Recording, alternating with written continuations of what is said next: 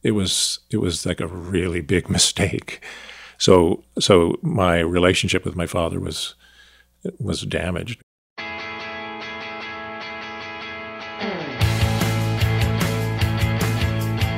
Welcome to And Then Everything Changed, a podcast about the pivotal moments in life and the decisions that define us.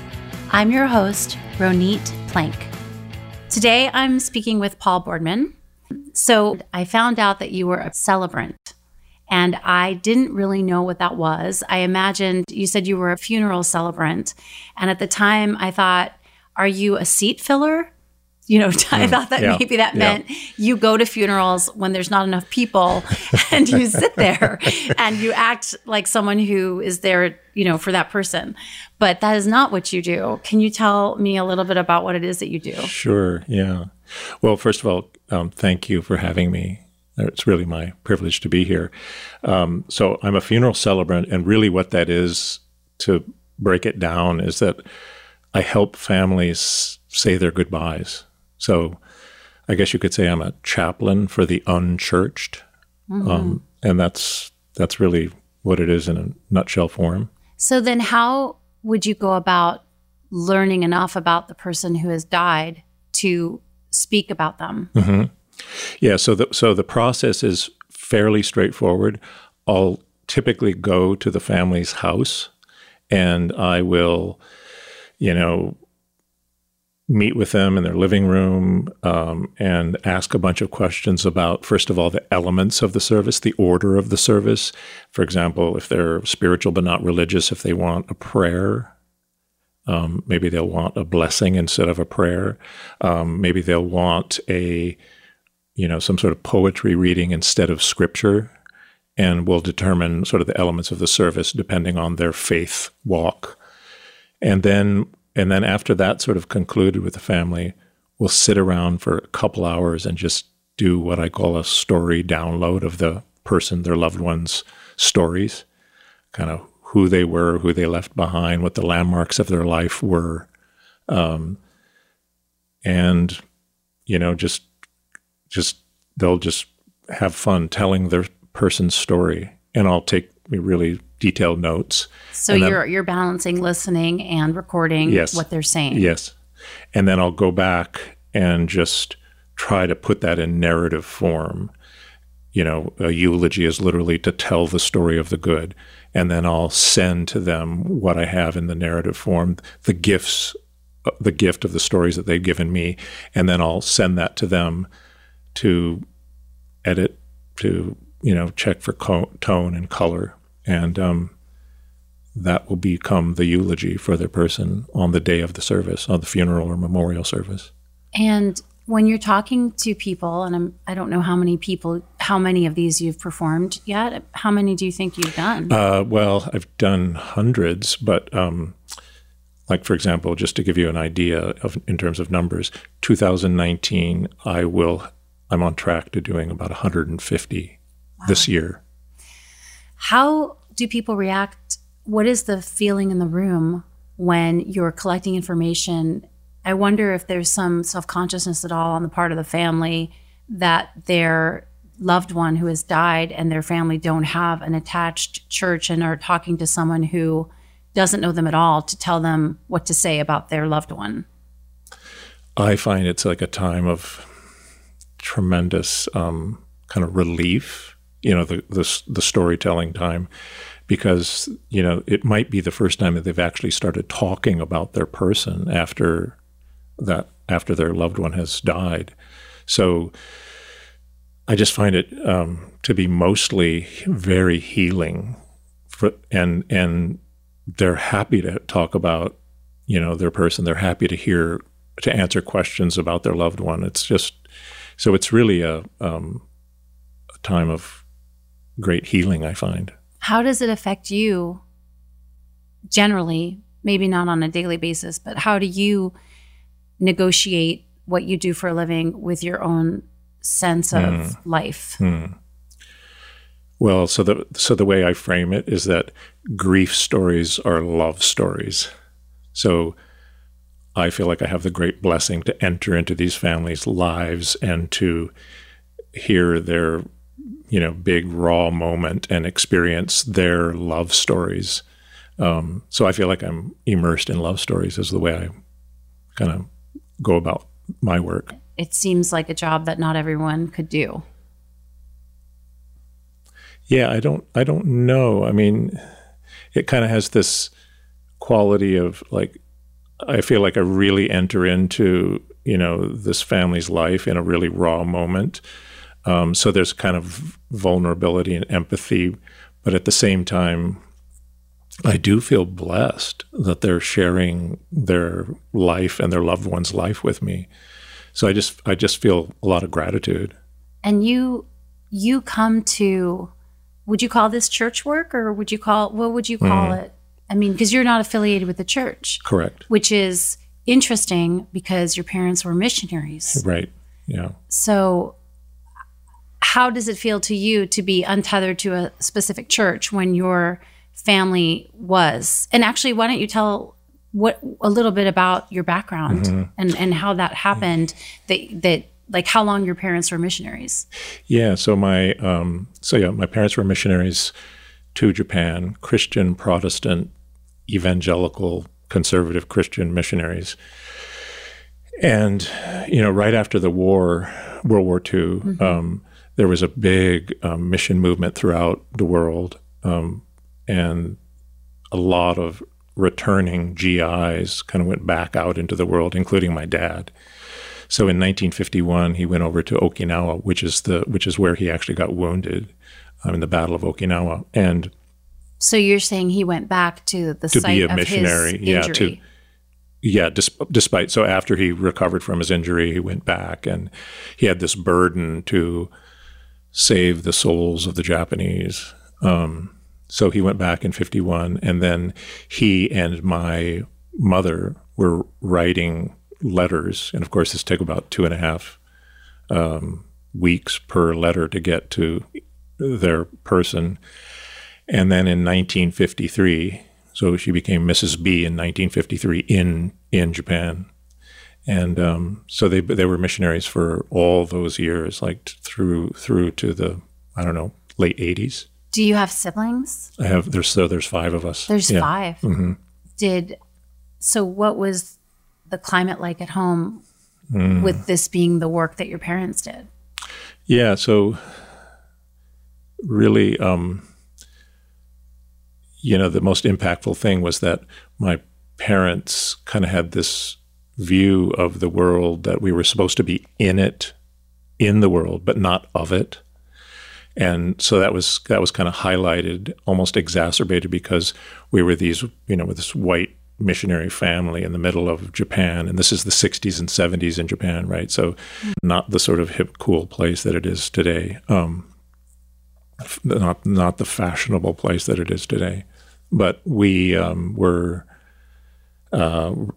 to a boarding school for missionary kids. So there's about 500 children, from various different denominations, from 1st through 12th grade. And we were taught by other missionaries, and it was just kind of this really closed community of conservative evangelical American Christians plunked down in the middle of Tokyo. Where are you in the birth order with your siblings? I'm right in the middle. You're right in the middle. So kind of the, kind of middle of the road, kind of negotiate up and down both sides. Yeah. Do you feel like your siblings and you were on the same page about missionary work or being children of missionaries? Yeah. So that's a good question. You ask really good questions. Oh, that's good. Yeah. So we're really close even today, as adult siblings. But I think what really brought us close together was there was this sense of pressure from our parents to be, good, to be holy, to be Christian, and if you weren't, there were pretty dire consequences, corporal punishment, beatings, and When would those occur, though, if you were at boarding school? Well, we went to the boarding school, but we were one of the few families who actually lived close to the boarding school and then could live at home. That's what my parents chose to do. So we lived at home, and we experienced, a fair amount of,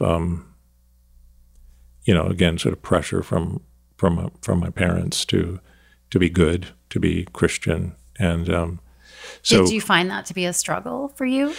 Yes, I did. Because why? Well, I mean, whether so one of the struggles was just, of course, just being a kid. You're not necessarily going to kind of live out the expectations of your parents, and so when that would happen, when you screwed up, the consequences were fairly dire, with, being a sensitive child, fairly severe beating. So that I felt like really brought all of the siblings together, because they could experience in this very sort of primitive house with no insulation in the walls, they could experience the kind of trauma that their sibling was experiencing down the hall from them. And, there was always silence in the house, like really, really, really strong silence when there was a punishment happening. And I think that that's what really brought us together, because we could never reach that perfection, right, that was expected of us. And so now all of us are very like-minded. We're very close. So you banded together when your parents, or was it both parents who It was my you? dad. It was really my dad. Yeah. How did your mom, to the best of your knowledge, seem to feel about the corporal punishment? I think she was conflicted about it, to be honest with you. And so my dad was. We were based in Japan. He was missionary to Japan, but he was also responsible for the work in Indonesia, Korea, Singapore, and other places around Asia. So he would travel a lot, sometimes as much as 6 months of the year. And every time he would go abroad, my mom was instructed to keep notches for all of the, sort of crimes and misdemeanors that we would do as children. And because it was determined that she wasn't sort of strong enough to deliver the right punishment, to mete out the right punishment for the kids. So so when my dad would get back from his trip, she would give to him, and I'm sure she, probably subtracted a few. I was going to ask. I'm sure she tallies. did. I'm sure she did. But still, like it was a fairly big trauma to have him come back, and then you knew you were going to face whatever it was, the punishment that was tallied up over the course of, let's say, a month or 2 weeks or a week or whatever. So are you saying that when your father returned, you would also know that that's when you were going to get your punishment? Yeah, absolutely. So was there ever positive anticipation for your dad's return? No. It was like a really big mistake. So my relationship with my father was damaged because of it, really. There was a little bit of conflict. So he was also a gift giver. When he would go to Indonesia or Singapore, he would bring back something for each of the children.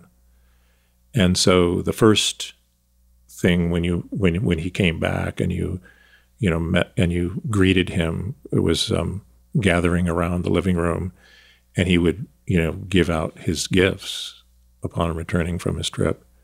But then the second thing was this sort of dreaded punishment that you would experience. Did he go in order of age of the sibs or in order of offenses? I think it was order of offenses, and probably the highest expectation might have been on me, the oldest son. I don't know. Oh, so you were the middle, but the oldest son. Yeah, in a patriarchal, family. Yeah. Did you feel that your older sisters, took you under their wing or took care of you? Yeah, there was protection, but they also were vulnerable. I think they were very vulnerable. We all felt each other's vulnerability. I understand what you mean about, I mean, it's good that at least in the face of all that abuse, you had each other. I was mean to my sister. I'm the older one, but I would always protect her, you know, and I didn't face corporal punishment in my family, but I would always be loyal to my sister no matter what. We're 2.5 years apart. I do think there's something there, but there are families where it's every kid for themselves and they don't protect each other and they go after each other too. And I think I'm glad to hear for the kid you were that at least you had each other. Yeah, there was like a real sense of solidarity amongst the children. Was there ever a moment where, I don't know how young the youngest was, but was there ever a moment when you or your sibs, as far as you know, felt like, okay, this is too much. This kid is too small to get this punishment. We want to protect that kid more or fight back? What I would say is that I think my dad mellowed out sort of as each child came on board. And so probably my oldest sister experienced probably the worst punishment, and then my second sister, and then maybe me as the oldest son. But then it leveled off with my younger brother and my younger sister. So my youngest sister was probably the least vulnerable, I would say. And I'm happy about that, of course. When you get together as adults now, do you talk about it at all? Oh yeah, we talk about it. For the most part. Not everyone. Yeah.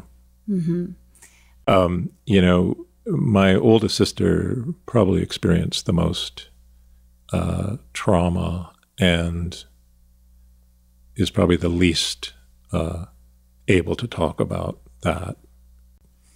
Do you think that your mom was afraid of your father? Yeah, there was a little bit of fear, I think. So he was a Marine. He was wounded in the Battle of Okinawa, World War II. And he was sort of what you'd call a returning kind of war hero. And I assume he was a big man. He was a big man. Because you're really tall. How tall are you? I'm 6'5". Yeah, you're 6'5". And, yeah, he was 6'3", and he was sort of kind of more robust, and I'm kind of lanky, but he was quite big, and yeah. So his sort of Marine. So a lot of things, right? The era, that particular generation, old school generation, and then the Marine thing, and then the biggest one though was the Christian patriarchal system that meant that he was head of the household, and everything that he said, was the law. And so early on, when we just started this conversation, the first thing that we talked about was me being a funeral celebrant. So I've been to and have presided over hundreds of services. But really, to this day, the most interesting funeral I've ever been to was my dad's. Tell me about that. Because probably about a week, not quite a week before he passed, he had sort of last rites and confession to his pastor. And he exhorted his pastor to share what he had told his pastor. So none of us, of course, knew. So the whole family, all 5 siblings were there, and my mom, and about, 300 people. He was a, sort of well-respected man of God. So it was very well attended. And the pastor got up, Pastor Jan, and he said, well, Bob, wanted me to share with you his 3 regrets, the 3 regrets of his life. And the first regret he had was that he ran roughshod over his wife. And my mom was mortified.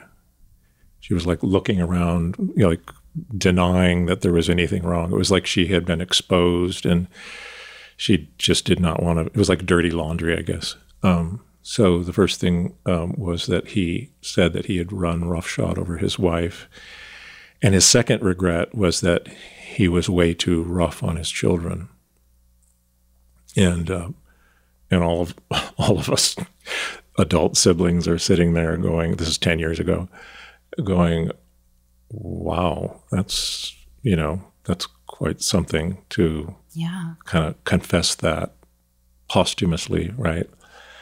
And then the third regret was that he didn't have any friends.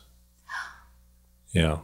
And it was true. He was so busy being a man of God. He was so busy kind of living up to God's expectations and setting the example for others, being holy, that he kind of forgot how to just kind of hang out and be with people. And, he never drank, but what I would call the equivalent of sort of drinking a beer with his buddies, Yeah. So he just didn't really have any friends. He had sycophants and disciples and, kind of admirers. What do you think about someone who is able to say that after they die?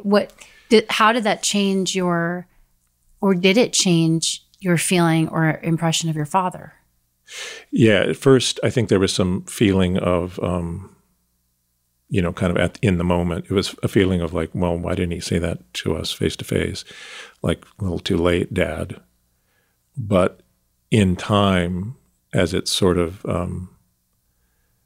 as I've been able to, digest it over a decade, I think, wow, that's kind of amazing that he was willing to kind of smash down the pedestal that had been built up around him in his life and just kind of smash the myths about himself as the perfect sort of man of God, the example. Well, you're right. He could have easily left it the way it was and leave the impression to people that he was satisfied with all of his choices and that he was infallible. Yes. So I accept it as him being kind of great that he was able to do that. Do you forgive him? Yeah, I do. Interesting. That didn't sound real convincing, did it? No, yeah, I do. You kind of looked around the room for a minute. Yeah, no, I do. But what I regret is because of those three regrets, what he expressed, I don't, our attachment, our bond was broken, right? So I don't have the kind of relationship. I never did have the kind of relationship with him that I would have wanted or that I sort of imagine the ideal father-son relationship to be. I don't have that. Do you talk to him in your head ever? Very rarely. Very rarely. And, like after he passed, I did, it was like I was harboring a secret, and I was harboring a secret that now I see when I do all these funerals and talk to families, that, I wasn't as close to him as I imagined a son should be with their father, right? So I was feeling a little bit like sort of like, I don't know, inadequate's not the right word, but I didn't have the right kind of relationship that I should have had. And of course I see that so often with families, a person dies and then people kind of imagine how they should be mourning, or they imagine like what kind of loss they should be feeling. And then maybe they're actually feeling relief. And do you sense that when you talk to people? I sense it. No, I mean, I can't say that I'm, accurate all the time, but I tend to pick up on some vibrations that are, for example, the feeling of relief, not only that their person has, kind of ended their suffering, but that somehow they're released from the expectation of being, of having to have been in a relationship that is the perfect relationship or the right relationship that they imagined they should have been in. When you think about yourself as a kid, or I don't even know, into adulthood or teenage years, Did you blame yourself for your father's behavior? That's a good question. Well,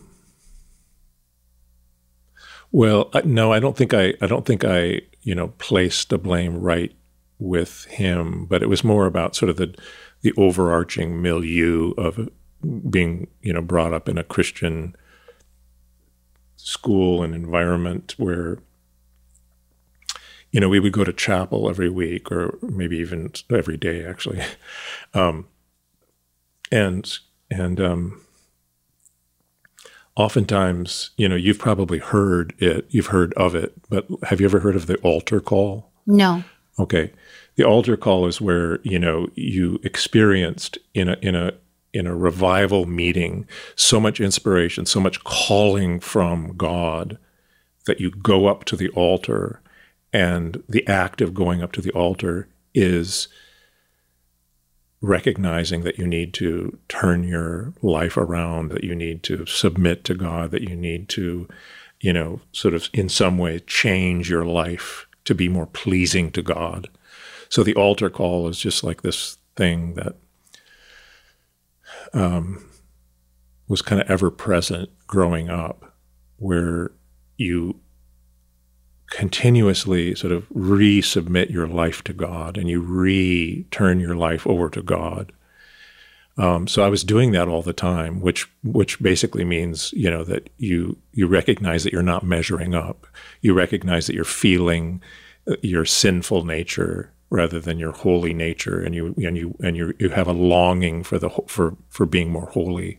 Did that also connect with thinking if you could just stop doing the things that got you hurt by your father, or if you could just be okay with the fact that he was punishing you because that's Christian? If dad's doing it, then it must be right.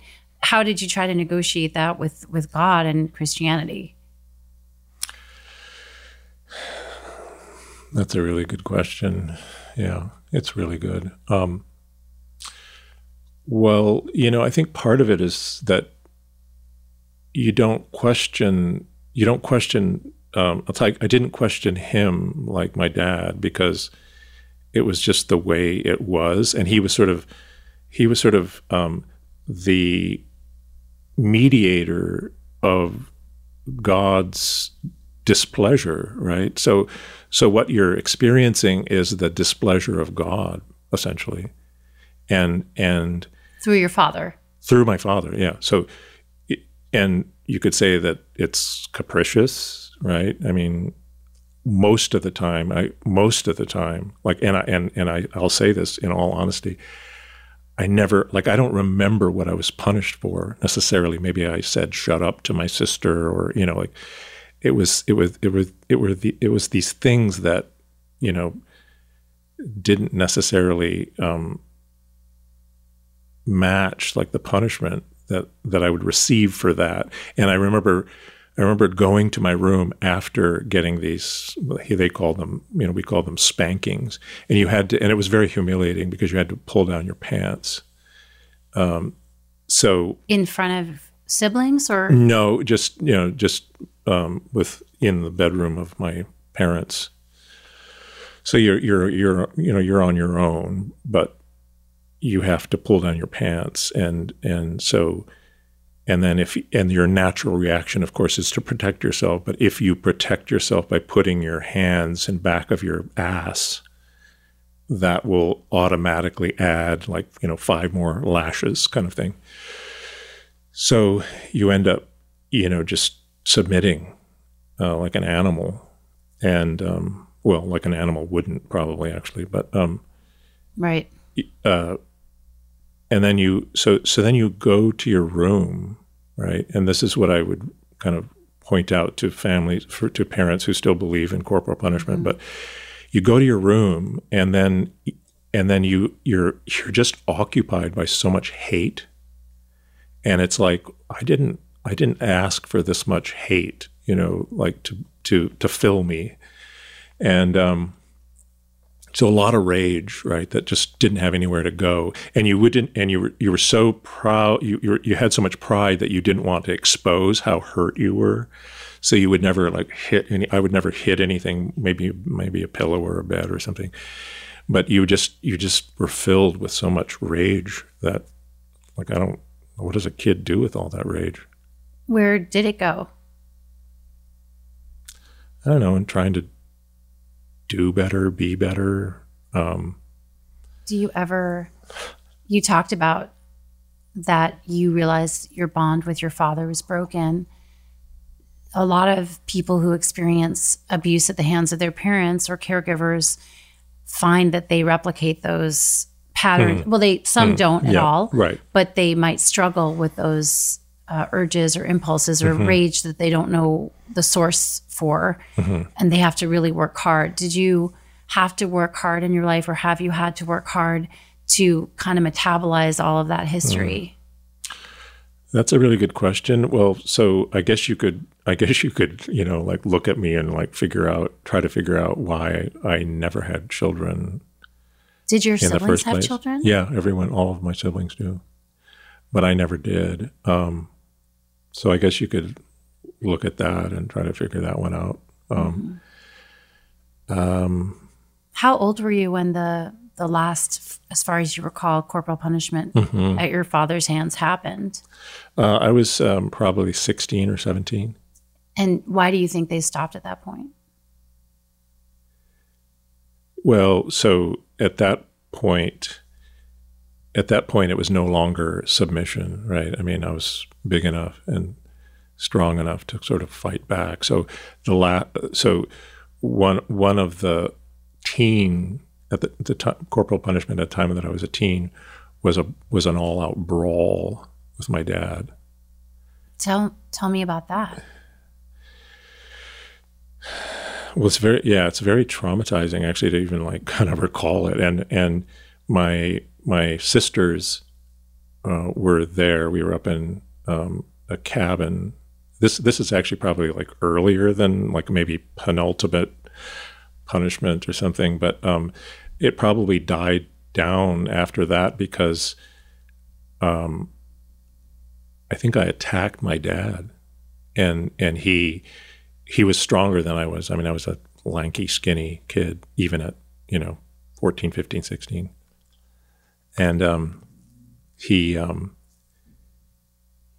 held me up against the wall. I remember, and I'm probably cartoon-like exaggerating the action, but I felt like I was up off of my feet, being held against the wall by my neck.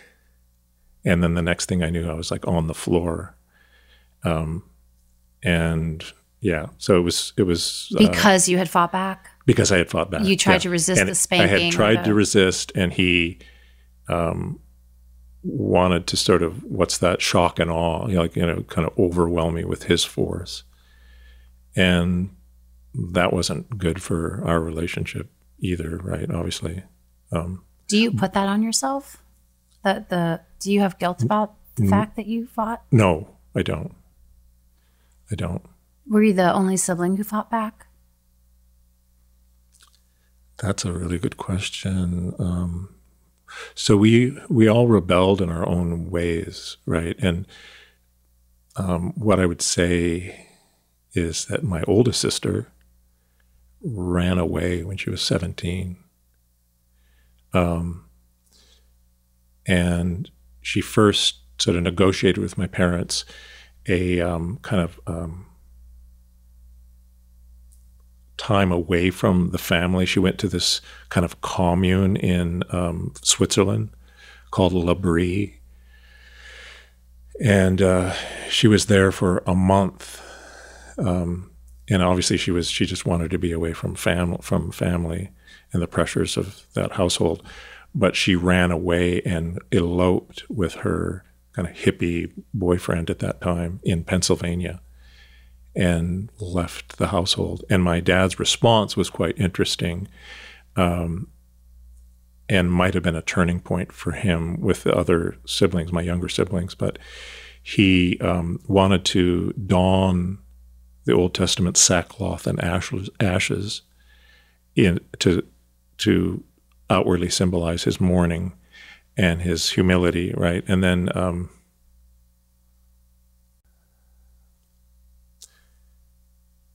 he wanted to, but my mom prevented him in the end. He wanted to shave his head to go along with the sort of Old Testament sackcloth and ashes, more, outward expression of mourning. So that was probably a turning point for him, And what about that particular memory beyond your sister leaving the house upsets you the most?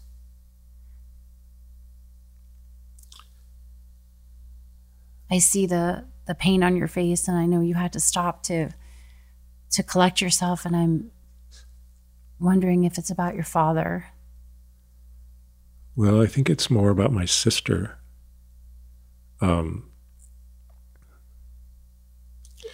She had to get away. And, but I guess it's also about my dad. There was some sort of recognition of this too harshness even back then, right? Yeah, finally. And that's what was expressed at his funeral, right? But did your fight with him when you were 14 or 15 happen after she ran away? I think it happened after, actually. Yeah, I think it happened after. Did she stay married to the man she eloped with? No, she did not. So it seems like in your family, the biggest change happened when she ran away, and in your family of origin, when you fought your father back. Did he seem more tentative around you after that? Were you on notice that you were on thin ice, or did he seem to respect you? I think there was a little bit more respect, and then again, I'm trying to convey also that there was a little bit of a mellowing. But then my next sister, who was a year younger than my oldest one, so the sister who was sort of second in the family birth order, she got married at 18, and that was her escape. That was her escape. Is she still married to that person? She is. Did you ever get married? Yeah, I got married when I was 21. Mm-hmm. And that lasted for about 6 years. And then I got married a second time. And that lasted 20 years. Oh. And I'm great friends with my ex. Well, yeah. It's always stunning to me when someone or people who experience so much trauma with relationship in their family of origin can sustain a healthy or somewhat healthy relationship in their adult life, because I think it takes so much work to find yourself and how to be with someone in a healthy way. Yeah. Mm-hmm. It can be, it's not for the faint of heart. Right. And I guess what I would say though to that is, I'm talking a lot about sort of the trauma, and such. But, one of the sweet parts of my life growing up was with my siblings, right? And that carried forward all through my life. And so a lot of sort of intimacy and closeness and solidarity and friendship and love. Did you share that with your mom at all? Is your mom still alive? No, she passed 9 months after my dad. It's like she lost her job and taking care of him, kind of thing.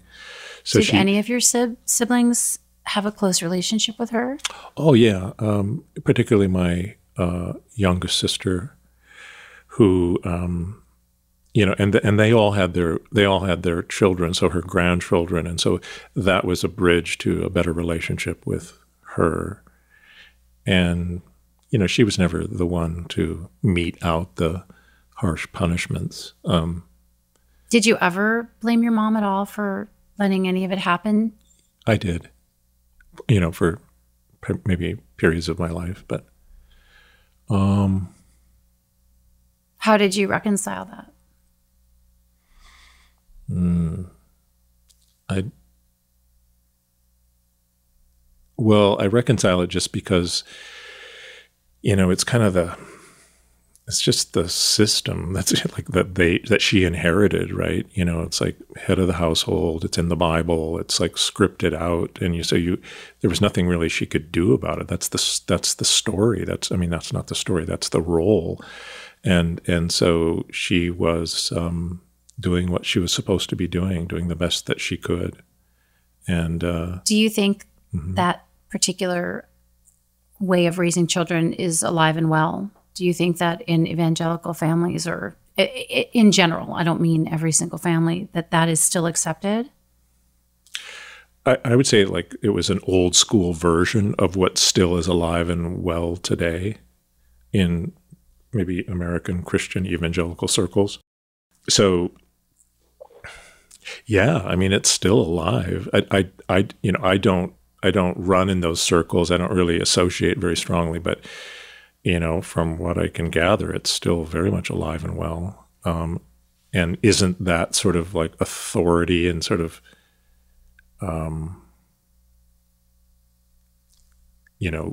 model of leadership why American evangelical Christians are choosing the leadership of the country at the moment? Strong, patriarchal. Yeah. Never wrong. Never wrong. Back up the man. Yeah. Yeah. So this brings me full circle to now that I've learned a little bit more about how you were raised, and now you are doing spiritual work, but would you call it Christian work? So what I feel right now is that ironically, I feel sort of more Christian than I've ever felt before, because, I'm oftentimes right in the middle of rites and rituals, which are very Christian, so when we pray, right, we're sort of submitting to the container for our, talking with God, and so when I pray now, I feel really comfortable praying to this ground of being, our God, and it's our way of it's like our permission to pray to and to speak to the mysteries. So I feel in a lot of ways I'm more Christian than I've ever been before. When did you leave it? When did you leave that, your family's version of religion? It's been a journey. So after I came back to the United States, after I left Japan at 18, I went to university, and then I went to seminary. So I went to seminary for 3 years, trying to work out sort of intellectually, my own path, my own spiritual journey. And really it's been a long process whereby I've just been trying to figure out like how my faith and how my spirituality is, sort of separate and different from theirs. But I think that probably the turning point was my first divorce when I was 27. So when one divorces, and particularly in that community, like that is failure, it's sin, it's a public recognition of failure, right? And you're messing things up, and you're not doing right by your promise and your vows, and so that was really like a turning point for me, where I guess I finally had to say, well, I guess I'm not Christian anymore because I broke my vow to God. That to you is the sharpest indicator that you were no longer in that spiritual umbrella. That was not your people anymore because of that. Because of what the religion said about you. Yes. Not because of but that's how I internalized it. Yeah. So, yeah. And so now, would you say that you are, how would you describe your religion? I would say I'm Christian. And I would say I'm sort of Judeo-Christian.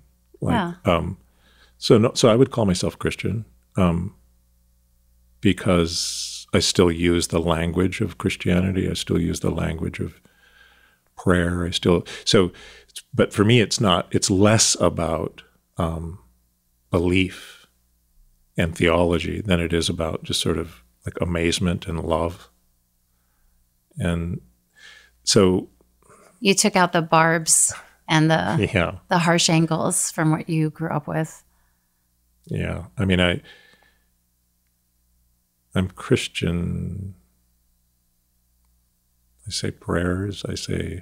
You're a religious person. You're a spiritual person. I'm a spiritual person. And then, my families are often spiritual, but not religious.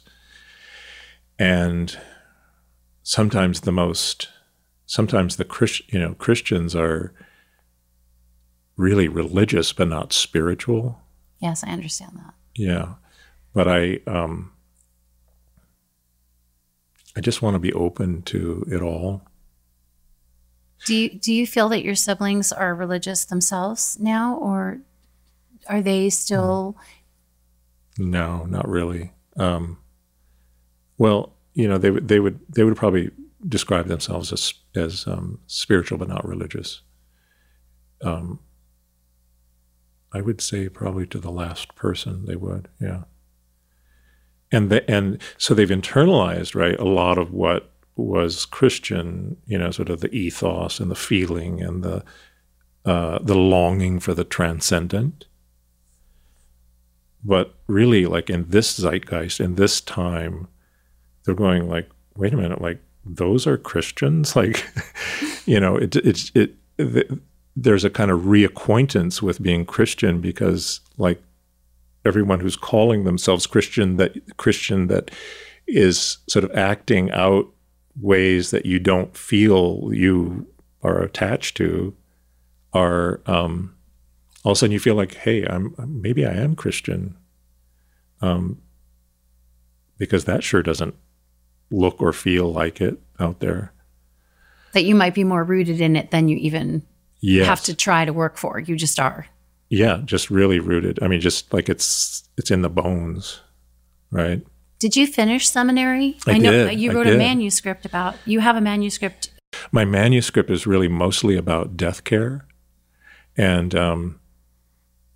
just the crazy experience that it's been to be a living person among the dead and among the grieving. That's what my manuscript is about. I thank you so much for your willingness to share your story, and I really appreciate you making the time to come in and to talk about the things that happen to you. Thank you, Ronit. It's really my honor to be here, and just thank you for having me. I would say one of the things like in my job that I experience all the time is just the reminder that everything is so fleeting. And so I'm just glad that I can have this experience with you. I'm glad kind of every day I try to live my life out of gratitude and thankfulness. Is there anything I haven't asked you about that you would like to add? In the funeral industry, like there's some really funny phrasings when you go into a funeral home and you like, let's say, greet a funeral director.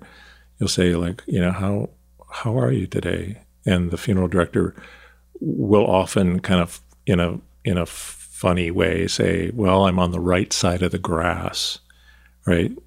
In other words, they're not 6 feet under, right? You're on the right side of the grass. My brain doesn't work like that. Yeah.